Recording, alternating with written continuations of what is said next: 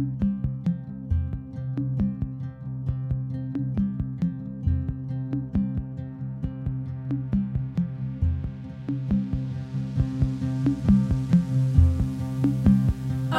that you touch, you change. All that you change, changes you. The only lasting truth is change. God is change. Welcome back to Octavia's Parables. We are in our second season focused on Parable of the Talents. I am your co-host, Adrienne Marie Brown. I'm Toshi Regan. And we always start with announcements. So Toshi, do you have any announcements? Yeah, I'm really happy. We released Breathe, Alexis, Pauline Guns, and I, a second marine mammal meditation on our project Long Water Song, which you can hear on Sound. Beautiful. I love it. SoundCloud.com/Long Water Song. And also really excited because we will, in the next little bit of time, be announcing some Parable of the Sower, the opera, dates for next year. We not messing around this year. I can literally hear our listeners. The crowd is going wild. Yes. That's the main. That's the main question we get. Yeah. From people who are writing into us is where and how can I hear the opera? So yeah, we're gonna have some dates. We're gonna be in some cool places, and I'm really excited about that. I am really excited to share the good news with people. I just saw this from John Jennings that John and Damian Duffy, who did the graphic novel of the Parables, I believe it's the Parables, maybe it's Kindred. Hold on, let me see which one it is. One of them is it Kindred?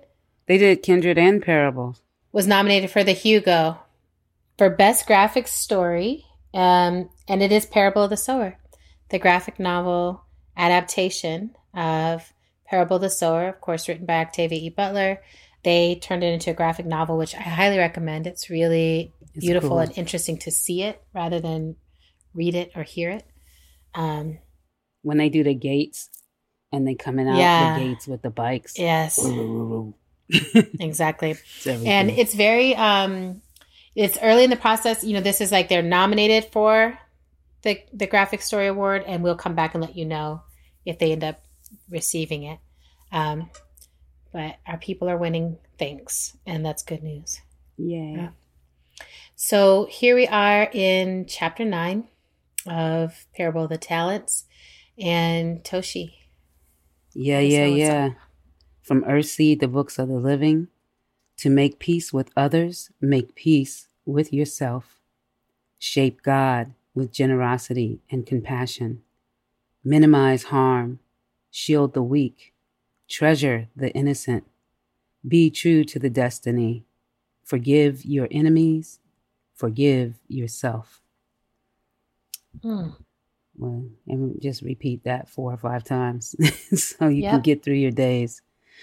In this chapter, we start off with Lauren and Benkoli's child once again, and she's writing, and I'm not even going to pretend that it's not a she anymore. Now we know. Now we know. I spoiled that. I'm sorry, y'all. But I think you spoiled it so beautifully. Thank you. But she's reflecting once again on the difference between Uncle Mark and her mom, and how Lauren meant to make Earthseed a nationwide movement, and eventually reach the destiny of Earthseed is to live amongst the stars, and where Uncle Mark is like Earth, Earth, Earth, Earth, Earth, and also reflecting on whether her uncle really understood how much Lauren set him up with his opportunity to preach at the gatherings. And so when we enter into, I don't want to leave this out. Her last thought for this particular entrance is she says, her mom, learned from everyone and everything. I think if I had died at birth, she would have managed to learn something from my death that would be useful to Earthseed. So Oof. it's heavy. It's heavy up in here, this exploration. And Lauren is writing Saturday, February the 19th, 2033, and war is on her mind. President Jarrett is stirring up everything, but really, really, really, this idea of Christianity, this idea of God, and this one kind of Christianity and this one kind of God. And he's going after Alaska, which, made itself its own country. And, Yes. and he's using our history. He's thinking about the way that he says, if a house be divided against itself, that house cannot stand. And then it's like, Jesus said that. And then President Abraham Lincoln said that. And, this is that, and this is that. He's just building a stronger and stronger case for having a particular kind of very, very, very strict Christianity. And he is mostly interested in men. He's not interested in women at all, being a part of this. And so it's like level of violence and attack towards who is not, going along with his program. So Lauren really feels that and is worried about it. And Bankole went down to Sacramento to get some medical supplies. And he's saying people are actually talking about this and taking it in. And so that makes them both nervous. And Mark is going to leave. Mark speaks again. And when he speaks, he's like, Earthseed is nonsense. This is a great, I'm not going to tell you all everything. That you should just read this. It's, February the 28th, 2033, he's speaking, and there's a great, probably for the third time, debate around how he feels about Earthseed and where he thinks that community should go. And he decides to leave. And he left with this family, the Peraltas. And this was the family that, was thinking that Jarrett wasn't that bad and seeing some good in it. And so they all go off with Mark. But there is this kind of, really hard conversation they have before he leaves. And I think it's one that Lauren really, really regrets. He's seeing how, it actually didn't work for him to speak at the gatherings. And Lauren, basically says to him that you were given a special privilege. If you were anyone else, you could have been expelled for preaching another belief system. I let you do it. You've been through so much hell, and I knew it was important to you. And because you're my brother, and saying that ended everything between them. Yes. She said what she should not have said. And she said, I would have called it back. I would have called back the words if I could. He's going to hear that as pity. He's going to hear that in a way, condescension. And she tries to explain it. She tries to break it down. She tries to do all of this, backtracking over her language. And it's done. And he shifts into a state of almost kindness. Forget about it. That's okay. Yep. It's over. And she will never get it back. It's just, it's as done as done can be. And it actually kind of scares her how calm he is in it, how much he is not willing to engage in anything about what she said. There's no apology. So she gives him money, as much money as she can. She gives him weapons. She gives them what she can give, and they drive them someplace, and she lets him go. And she says, I don't know whether I'll ever see him again. I feel almost as though he's died again. It's so sad. It's just heartbreaking. So heartbreaking. I can't wait for your questions. Because, how many of us have just said that thing and been like, Yeah. Why did I do that? And whenever I read this next section, now we are Thursday, March 17th, 2033, I get really excited. I remember the first time I read it, I got really happy. Dan Neuer found his way back to us last night. And you see that first line and you're like, yes. You're like, yay. Yay. You're so, even though you should know better with Octavia, but you still feel yay. You feel this relief and you don't even know like anything and you're just so happy. I love Dan. But it is bad. It's two people running and it's at night. There's two people running and then there's a group of 5 chasing them. And, what we later find out is that it's Dan and his, one of his sisters, who he has found, and they are running and there is a huge battle. This is like a big battle. And you get to see a great landscape of how this community has decided to organize themselves and around intruders entering the property and fights. And they are badass. They are very badass. So they have their truck and, you get to hear about this truck, before you get these little things, but this truck is amazing. And no, I was like, wait, hold up. Yeah, wait, come back again with this truck.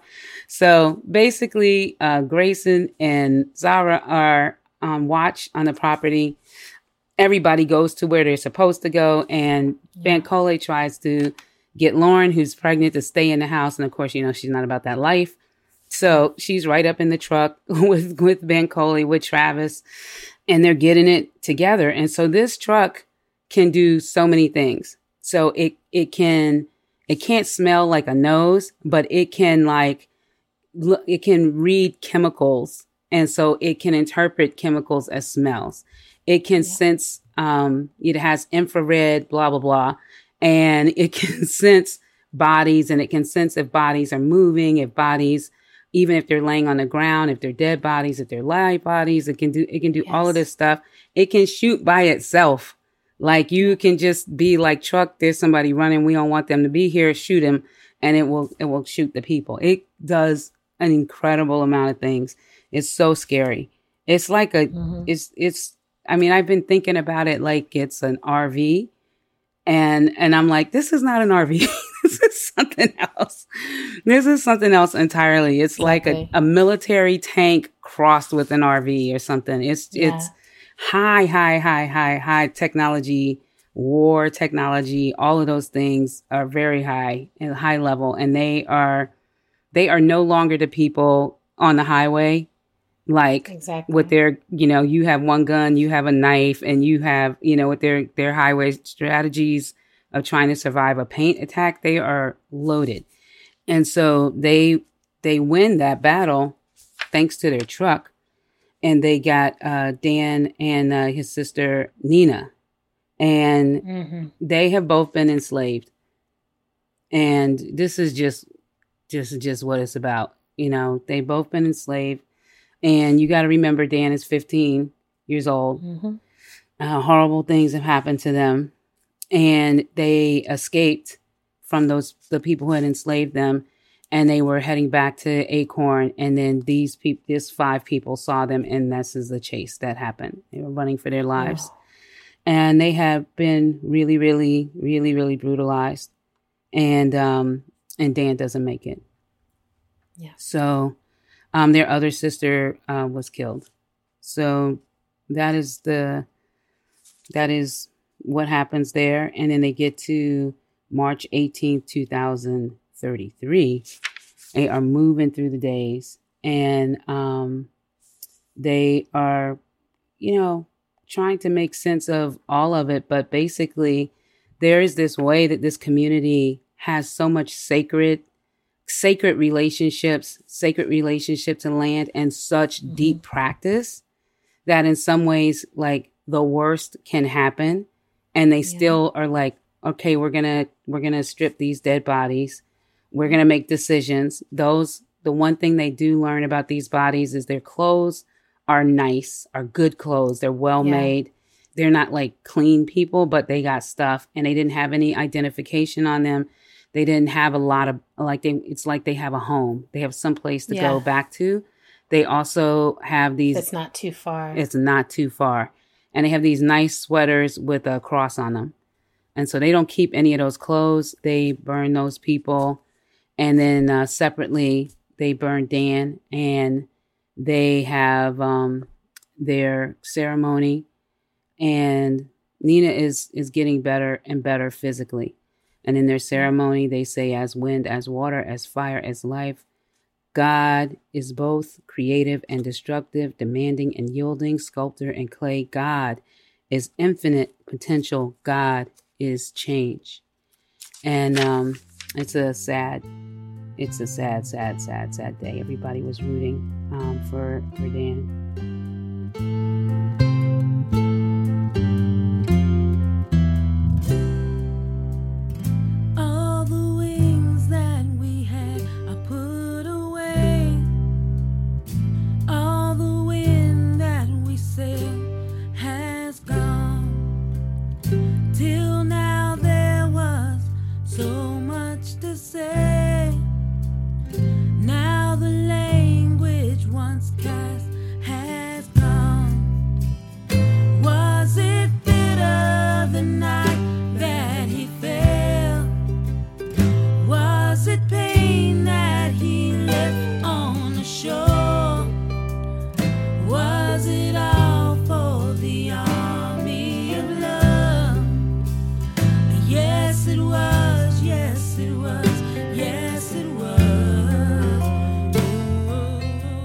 And the information that there is some people nearby who have access to weapons and have a situation that's set up enough where they actually feel really comfortable leaving, coming and going without too much stuff is heavy information. And I'm going to call that chapter 9 had a lot happening in it, but I'm going to call that the chapter 9 synopsis right there. Yeah. Thank you, Toshi. I want to just apologize to people if there are noises in the background as I'm speaking that come through. There's a surprise construction project happening on the street outside. So I feel like this is pandemic life now. You're like, well, we're not in a soundproof studio. We'll see how soon that happens. I did just get my second vaccine shot, and getting a vaccine shot after reading Octavia Butler is also a precarious endeavor. No way. You're just like, well. So I have questions for this chapter, and it's a deep chapter. I think these are questions that could take you into pretty deep territory, and you might be journaling along with us. You might be in a group processing these. So just attend to yourself. As Toshi often says, drink water. And I also want to name that we've had many, many of you ask us about questions, gathering the questions, and will we be gathering the questions? We've had a few people volunteer to say they're tracking the questions or writing all the questions up. Wow. We'd love to receive documents if you're jotting all the questions up. We have all the transcripts, and we can pull the questions together from the transcripts. That's likely something we would do at the end of this season, so that we have all of the questions from both seasons together in one place. Yeah. But we're glad you're enjoying the questions. That's good news. So here's what we have for chapter 9. The first one is in relationship to the Earthseed verse. Are you at peace with yourself? Are you at peace with yourself? Mm-hmm. Inside of the maelstrom of life and everything. And do you have things you still need to forgive yourself for? Mm-hmm. And what is your process for self-forgiveness? I've been thinking about this so much lately because we're in this period where I think we have a fairly advanced analysis that we understand, like we don't forgive until there's justice, and we don't have justice. And how do we do this? And I think we still struggle with, are people forgivable? Is every act forgivable? Are we forgivable? And what is our process for doing so? And if we're holding other people to the fire, then, do we understand that they are also forgivable? And I do find that it helps so much to be able to forgive yourself in that journey of being able to understand that there's a justice that comes in that act as well. So those are the first questions. And then I love the sort of reflections that Lauren's child has as they're reading these texts. And in this one, one of those reflections is on how open Lauren was in her journaling, that she didn't know what she was doing and that she was frustrated by that. And that she was always trying to delay the fight or delay a conflict until she knew she could win, because she really wanted to know what she was doing. And so that led to a trio of questions for me, which is, one, do you know what you're doing? Like whatever it is you're up to, especially if you're in a leadership position. Do you know what you're doing? Do you know what you're doing? I love that question so much. You know why? Because I saw that The Rock was like, I'll run for president if people want me to. And I immediately was like, do you know what the fuck you're doing? Do you know what the fuck you're doing? You know what that job is? Yes. Go on. I mean, it's such an interesting thing. The idea of something versus the doing of something. Mm-hmm. And when you're still in the idea phase, like, yeah, there's tons of great ideas about how things should be done. Yes. But when you're in the doing phase, you come up against all kinds of interesting limitations and constraints that then you have to adapt for in order to keep doing what you're doing. Right. But I think about how rarely when I'm in a leadership position do I feel like I know what I'm doing. Mm-hmm. But the second question is, do you feel like you have to know what you're doing? Like, are you supposed to know? And I think there's this dynamic that happens where those of us who are in leadership positions often don't know what we're doing, but we have stepped up to do. And then other people are sort of pointing at us like, you should know what you're doing. Yeah. And I have a strong opinion on what you are doing. So that leads me to my third question, which is, do you orient towards leaders as if they know what they are doing? Right? And I know there's a longing inside these questions for me, which is, I wish that we could all admit we don't know what we're doing, that we're figuring out how to do what's needed. And I wish we could orient towards leaders as leaders of experimentation. Mm-hmm. Like that those are people who are willing to step forward and take leadership inside of experiments, because we haven't won yet. Yeah. And I shared this wisdom from video gaming with my nibblings this past week. We were playing Mario, and they would come in and sit next to me, and I would be moving through a very hard game, and they would be like, oh, you should do this. And I would just hand them the controller and be like, okay, do it. And then quickly they would die in the game, and it would be like, oh, right. And then we could start to have a new conversation on like, well, how should we do this? Who has the skill set to do this? Right. Like, I wish there was easier equivalents for doing that in our world, in our workspaces and movement spaces, of being able to be like, yeah, like you have a lot of strong opinions on how I'm doing my job. So here, you try to do it, try to do it at this scale, try to do it with integrity, try to do it with values. Like, let's try. And, I always think, I'm like, I wish everyone got to spend, a couple months as an executive director before they were allowed to have opinions on those jobs. Right. Because I'm just like, it's actually, there's lots of great ideas. And then there's, the pressure of the leadership positions. Right. So do you know what you're doing? Do you feel like you have to know what you're doing? Do you orient towards leaders as if they know what they are doing? I love sports. And I think that's a really, great place to look at this, because that, especially, professional sports, but, even if it's not professional sports, we all can identify skill sets. And I think that's more what people come in with. They come in with particular skills that they might feel very confident in. And in this chapter, you really see it with when they have to fight the battle, that they have a skill set around it. Everybody, they've practiced it. They made decisions around it. They move as one. And because it is their desire to, take care of their friends and their community, that they are very careful.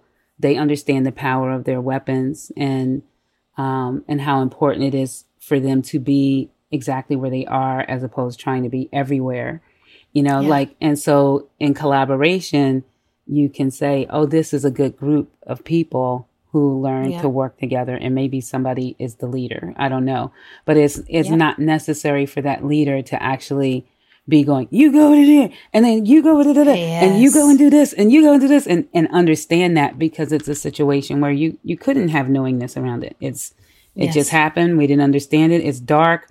Like, what do we have? You know, and in sports, it's amazing. And especially, you know, sports that generate like football, professional football in the US, there's this idea that, you know, here's a coach and the coach knows what they're doing. And yes, it's yes, like, absolutely. And what everyone else should be doing. And they hold on to the coach that's had like success, even if they haven't won the Super Bowl forever. Like if they're just, you know, because there's all of these different levels of, you know, and then they know, and they decide like, here are the positions that here are the people who will get fired if something is wrong, you know, because even if it's not their fault, we need to demonstrate that there was something they were supposed to know that they don't know. And so now they need to get fired. But in reality, it's, you know, giant infrastructure, and it's collaborative, and there's all of these different things going on. And then there's, you know, I'm boycotting the NFL, but I still like the analogy. I like the analogy too. And I do feel like the leaders I see who do know what they're doing, most of the time what they know to do is listen to the people that they're working with. Yeah. And if you know to listen, if you know to relinquish, you know, your hold on controlling everything and actually share power, you can know a lot, because the more people, the more knowledge there is in any given space, right? Yeah. They're also good at creating a mythology around themselves. You know, they're good at they're good at becoming, you know, it's almost like the vibration. Okay. The first year when nobody knew who you were and you were a rookie coach and you won, like that was amazing. And then the second year you won again, and then, you won 3 times. And it's like, now you're not yourself anymore. Now you're, you know, you have a new iteration. And then as you become an elder, and they'll try to squeeze like as much of that, you know, vibrational stuff. You don't even have the same system you had 30 years ago. Like, you've created something else, and then you're gone, you know, and somebody else has to come in and start over. But they try to have as little transformation as possible in some of these situations, because it actually works for them to live off of the mythology of what was created a long time ago by this one person. Yeah. I mean, I think that analogy works in almost every field I can imagine. Yeah. Right. And I also I love that you love sports. I feel like that's a surprising factoid about you that people might not know. Yeah. That's my thing. Organized sports. So the next question I have is, I want to offer a trigger warning for it, because it is tying into something that is current events right now. We're fresh in the wake of the killing of Daunte Wright, and the killing happened with what the cop says happened is that she mistook her taser for her gun. And when I was preparing today and I was rereading about this truck, I was like, how does it feel? I know for me, it feels nauseating. But how does it feel to have a truck that is more competent than most of the police that are functioning today? That we have so many instances of this where people are like, oh, oops, I couldn't tell who I should be shooting and not shooting. And I couldn't tell even what weapon I had at my disposal.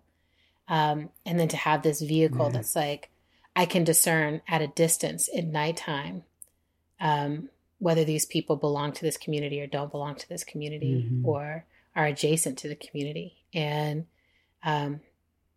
all of that, it terrifies me. This truck, because I think the truck as its own character becomes scarier and scarier the more you know, because it's definitely one of those things that's like, it's a bomb to have it for them, and it is a serious threat for anyone else who is coming against them to have such a vehicle, right?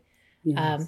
Anytime you have something that can cause damage that doesn't have a spirit soul connected to it, I think you're in dangerous territory. But that's a that's a question I just have is processing through that. And in a way, it leads me to this question that I continuously have, which is, what is our right relationship to technology as it continues to evolve, as it continues to advance? And as I think a lot of us are figuring out, I want to be in right relationship with the planet. I want to be earthseed. And all throughout the parables, there's an awareness of technology. There's an awareness of how technology helps and where it hinders. And so really sitting in that question, it's like, what is the right relationship to technology? Yeah, that is such an important question. And I was thinking about this. It's so much of, technology and the growth of it is not based on, humans or anybody breathing or the planet, or it's based on, to me, it's based on, fear and capture, thievery, consumption, manipulation. And and even if like it's helpful, it's like, especially when you think about some of the things that have happened with medicine and some of the things that have happened to make, music used to be really cost so much money to record, like it was crazy. And now you can record in so many different ways. And you can even go into an Apple store. I know people made their records in Apple stores. Like it just would go up in there and send the tracks home. So you could do so many things. But I one time read this article about this ship that basically, when they ended the, transatlantic slave trade, people were still doing it.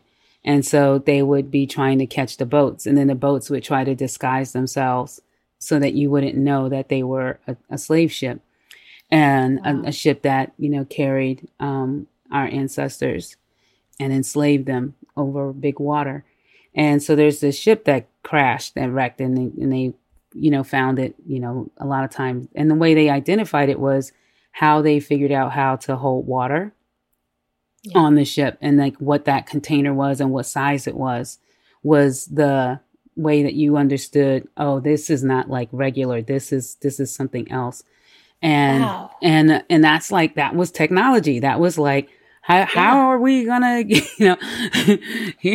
how are we gonna do this? Like, how are we gonna get these people, and how are we gonna, and I think that the truck, right, that these people, now I understand why when they, in the earlier chapter, when they discover the truck, they say they made a terrible mistake. Nobody stayed in the truck.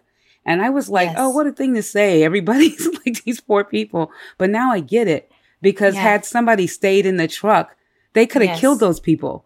Like they could have killed those people themselves. Yeah. They don't tell us at that point how much that truck can do, but now we see what it could do. And why, and that somebody was creating such a vehicle so that people with resources could make a decision. Should we keep these two houses, or should we buy? And I was like, how much is this thing? Like, they sold 2 houses, and now we understand. Now we understand. And I think this part is this feels so provocative for me around wealth and buying these things, like, I'm just like, oh yeah, if you have enough money, you can buy any kind of weapon. If you have enough money, you can buy anything. And now if you have enough money, you can fly yourself into space or do whatever. And how, just because you have the resources to afford to buy something doesn't mean you have a sense of, what are the safety protocols? What is the intelligent way to use this? Like what is the community oriented way to use this? Right. Mm-hmm. And this truck is an intriguing example. I'm grateful that Dan doesn't fight to keep this truck as an individual and keep going, but that it's like, oh, this is in the hands of a community now that is able to figure out, like, how do we use this as a community resource? But there's also a sadness in me with how this chapter ends with, I'm like, what would it have looked like if Dan was able to take the truck to get his sister? Would he still be alive? And I just think to me, it's a very provocative set of questions, because Octavia never makes it easy. Like, I feel so much compassion for Dan and his siblings where I'm like, would I feel that compassion if I just ran into Dan right now in a store, right? Yeah. A rich white kid who could afford to get out. You know what I mean? Yeah. So I love that. I love how Octavia does. She always does that kind of complexity work where she's like fundamentally stripped down. The humanity is what shows. Yeah. And there's this question that I have that is related to what Lauren says in her journals. One of the things she says is that it shouldn't be so easy to nudge people toward their own destruction. That's right. And, it's as war is building up and everything, but I think of this question often. This is one that I come back to often. And I feel like I watch, when you're watching the large scale patterns of humanity and trying to maintain some hope, trying to maintain a sense of like, no, humans are worth it. We're worth the miraculous effort, like humans are worth it. And so I want people to sit with this question for themselves. And I'd love to hear if you have a thought on it, which is why? Why do you think it is so easy to nudge people towards their own destruction? I mean, I think we're missing something, like in our evolution as people and I always say like, we just don't believe our mystic selves. Like we're, and when I say we, I don't mean all of us, because I know a lot of people who believe it, but I think we're using so little of what we have to exist on the planet. And I don't, you look at other species and it's their complexity is their gift, and if you just stare and focus, I have this big tree in my window I'm obsessed with, and I look at this tree every single day, and now I notice all of these things. And last year, the tree had it like, anybody who loves me has gotten a picture of me looking out the window of the tree every morning. It's a ritual. Yes. And last year there was like some sick things happening with the tree. And then this year I figured out what they were. Like and I'm like, look at this tree. Like now it's budding again. And it's like, well, let me see what do-overs, whatever. I don't know nothing about trees, but I'm just saying. I mean, you know about this tree. I know about this particular tree. I am watching this tree. And, but I don't think we're using enough of what we got, and that we allow, I always say like sound, when I do the operas that I've participated in, I'm obsessed with how things sound and how they vibrate. And I spend a lot of time on it. Even if you're not a person who hears sound, I want the room to vibrate. I want people to feel something in, and I think that is a really powerful receptor for humans, because it is for everything else on the planet. Yes. And I just think it's very easy to reach the shallowest version of that and to ignite something. And there's tests on this. We're susceptible to being in gangs. Like we're susceptible to following, a hot something that's interesting. And all you have to do is look at how the coup attempt on the Capitol, how that just started to gain ground and then become so furious. And it's, when I think about things like that I want to go and conquer, my brain goes, you know what, you need to go conquer this. Like you need to get your weapons and your things and your gang, and you need to just go handle this. Conquer it. Go conquer it. But I can never get out my house because I'm like black woman, 50 plus bald headed, 15 surgery black woman with no weapons, but a guitar and a song. Like you ain't gonna conquer in this particular way. It's not gonna work. Like you're gonna end up, this is like a million things come at me that say no. You have other gifts and choices and you need to go and do that. But it doesn't mean I don't think, you know what, if I could get this weapon and I could get this and I could get this, I could take care of that. But before I can get out my room, a million things say no. That's not gonna work. This is why it's not gonna work. Your journey. Yeah. And I think that a lot of people, once they get fired up, that no is like a little thing in the back of their head somewhere that's not strong enough. Yeah. To keep them. Yep. I see that. I think there is this, I think it's hard for us to fully account for how deep socialization is. Yeah. Like the socialization that destruction is more interesting than creation or building or even contentment. I think this is one of those things that, I've noticed in myself, like when I think of like, oh, what is maturation, or how can I tell that I'm changing with time, because a lot of things don't change. Like I'd still most of the time rather be playing Super Mario Brothers and be high on the couch. But, that's been consistent for me for most of my adult life. And as I get older, there's a way of being like, oh, like it's not that experience doesn't have a place, but there's these other things that are, generative experiences. There's these other things that are powerful for me. And one of the things I feel like I've noticed is I used to have such a draw towards drama, like, oh, what's going on? Oh, I got to know. And as I age and land more in the contentment of life, like I'm like, oh, I love being in love and being surrounded by loved ones. And I love being in a relationship with kids. And I love knowing how my family's doing. Yes. And I love moments where you just sit, like you said, with your tree. For me, I've got a pear tree in the front yard that is blooming right now. And so out the window, it just looks like it looks like we're living inside this snowball magic situation. And it gives me great contentment to know that I'm alive and this tree is alive. Right. It gives me great contentment to sit in my bath and be editing fiction.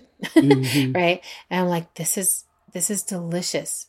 And it doesn't require a lot of resources or anything else, but it's delicious to know that I can sit here and feel this contentment. And I think the socialization that we swim in makes it so hard to access contentment as a satisfying experience, as an enoughness. Yeah. And I think it's a very old conundrum that I think there were whole peoples who are like contentment. Yeah. We're very satisfied with what we're experiencing and with our processes with each other. We feel the full range of human emotion, but there's nothing in us that needs to go out and conquer and destroy to feel more of ourselves, right? That feels really old. I'm like, what is it? How do we start to nudge people away from that edge? Yeah. There's an attack on it. There's an attack on it because if humans are really get to a place where they're like, oh, I'm alive, and these are the things I need to sustain myself, and when I have them, I feel good. And then, and then I can keep creating in my lane, but I'm going to lose the desire to be like, but if I can't get these 12 cars and, or if I can't hate on this other kind of people for some kind of reason, or, it is swirled up in the, for the good of like a very tiny part of the population. Yeah. And we're in the era of like running out of resources and time to extend ourselves on the planet because of that. And, contentment can feel far away, even if you have what you need. I mean, I just had this conversation with someone who was just having a really hard time. And then I was like, well, why don't we just we're not going to solve this hard time. The hard time is too big. So what if we just looked at what we have? Let's just do that. Let's just look at what we have. And so it was like really kind of looking at what we had, actually calm the fire. It didn't solve the issue, but it calmed the fire. And then this person was able to create out of that. But even when you have a lot, you can really feel like, and when I say have a lot, I mean beyond what you actually need to exist. And then this story is, and what Octavia constantly points out is even when you have what you need, there are all of these other people who don't have enough of anything. Yes. And so we're out of balance with the entirety of our species. So I think that I think all of that is part of why we are having a hard time. And we repeat Yep. Earlier in this book, Lauren is talking about like everybody's at war with each other. And then if you look at what our right now is, it's the vibration of war.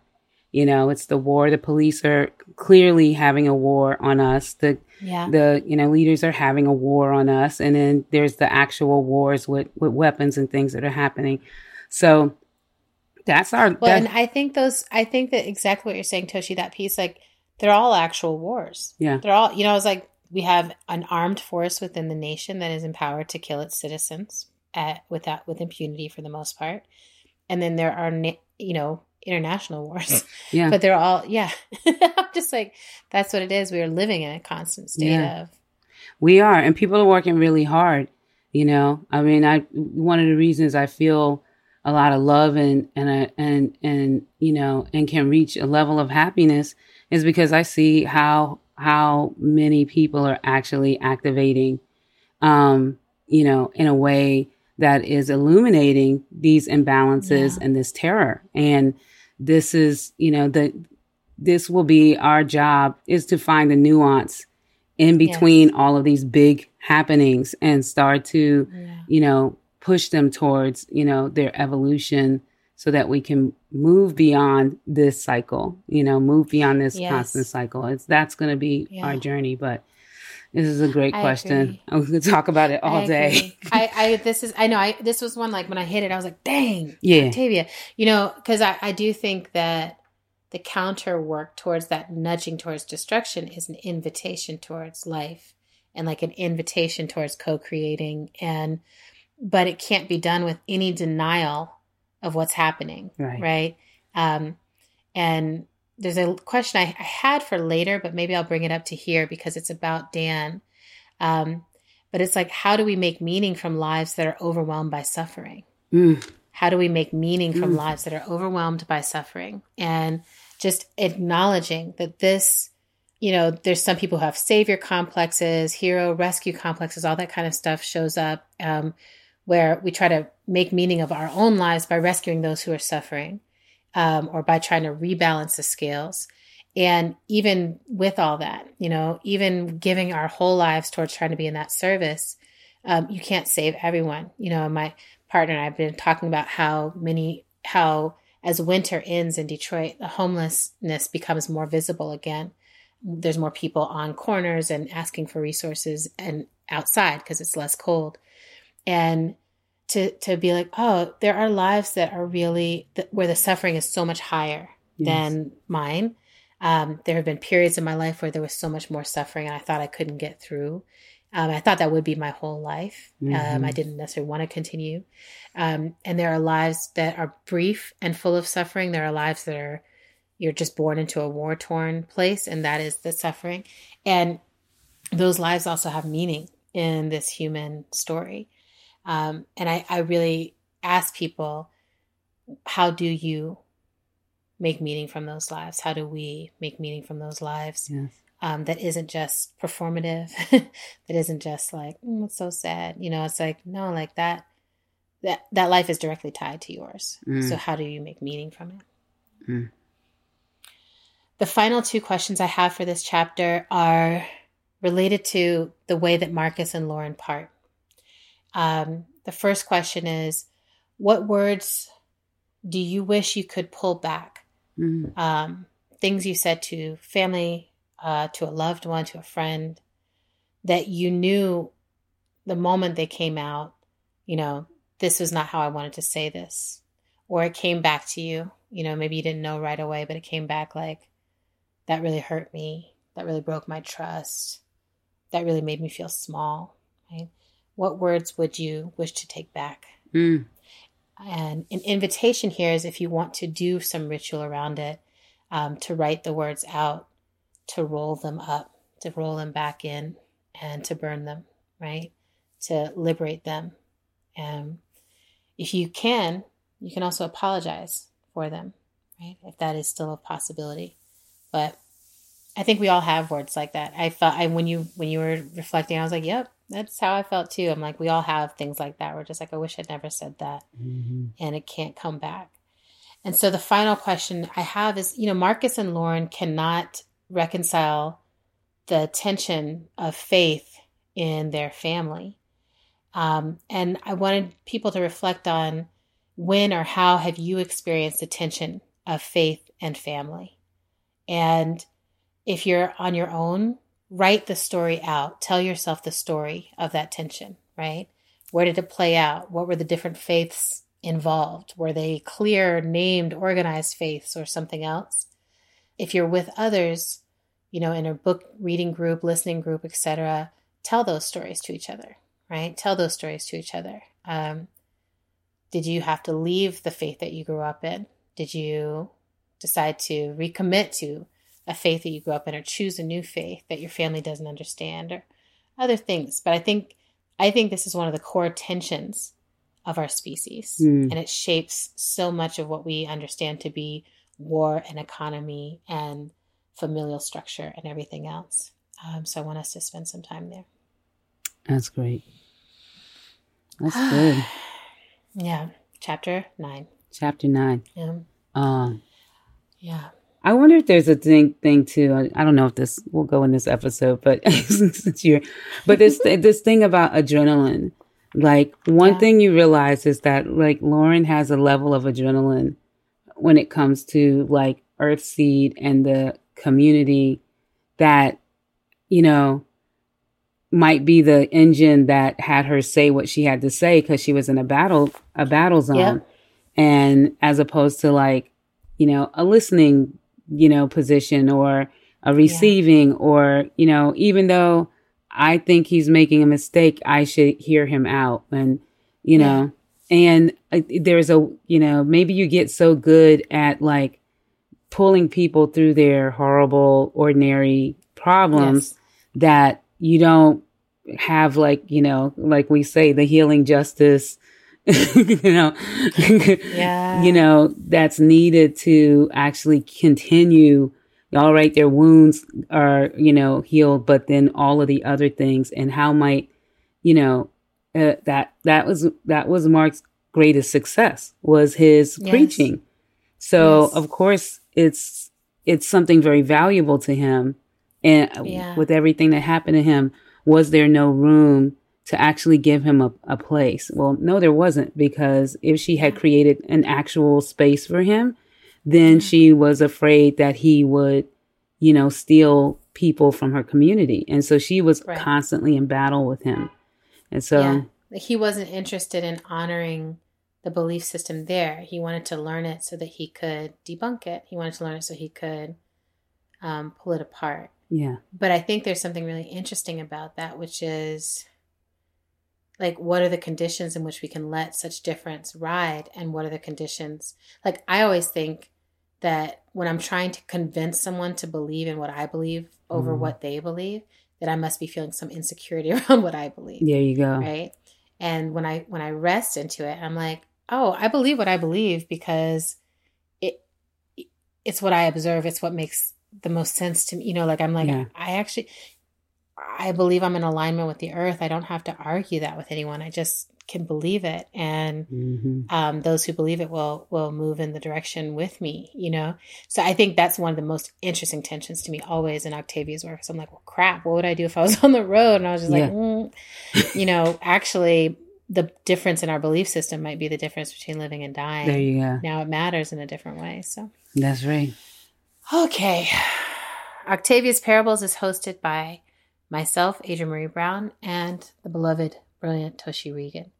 It's produced by Kat Aaron with help from Kinsey Clark, and our show art is by Krista Franklin. Music for Octavia's Parables podcast is Always See the Stars, written and performed by Toshi Regan. God is Change, written by Toshi Regan and performed by Bernice Johnson Regan and Toshi Regan. And Yes, It Was, written and performed by Toshi Regan. You can find us on Twitter at OParables and sustain our show by becoming a patron at patreon.com/OParables. And you can always go to readingoctavia.com for episodes and transcripts. Yay. Thank you. All that you touch, you change. All that you change, changes you. The only lasting truth is change. All that you touch, you change. All that you change, changes you. The only lasting truth is change. All that you touch, you change. All that you change, changes you. The only lasting truth is change. All that you touch, you change. All that you change, changes you. The only lasting truth is change. All that you touch, you change. All that you change, changes you.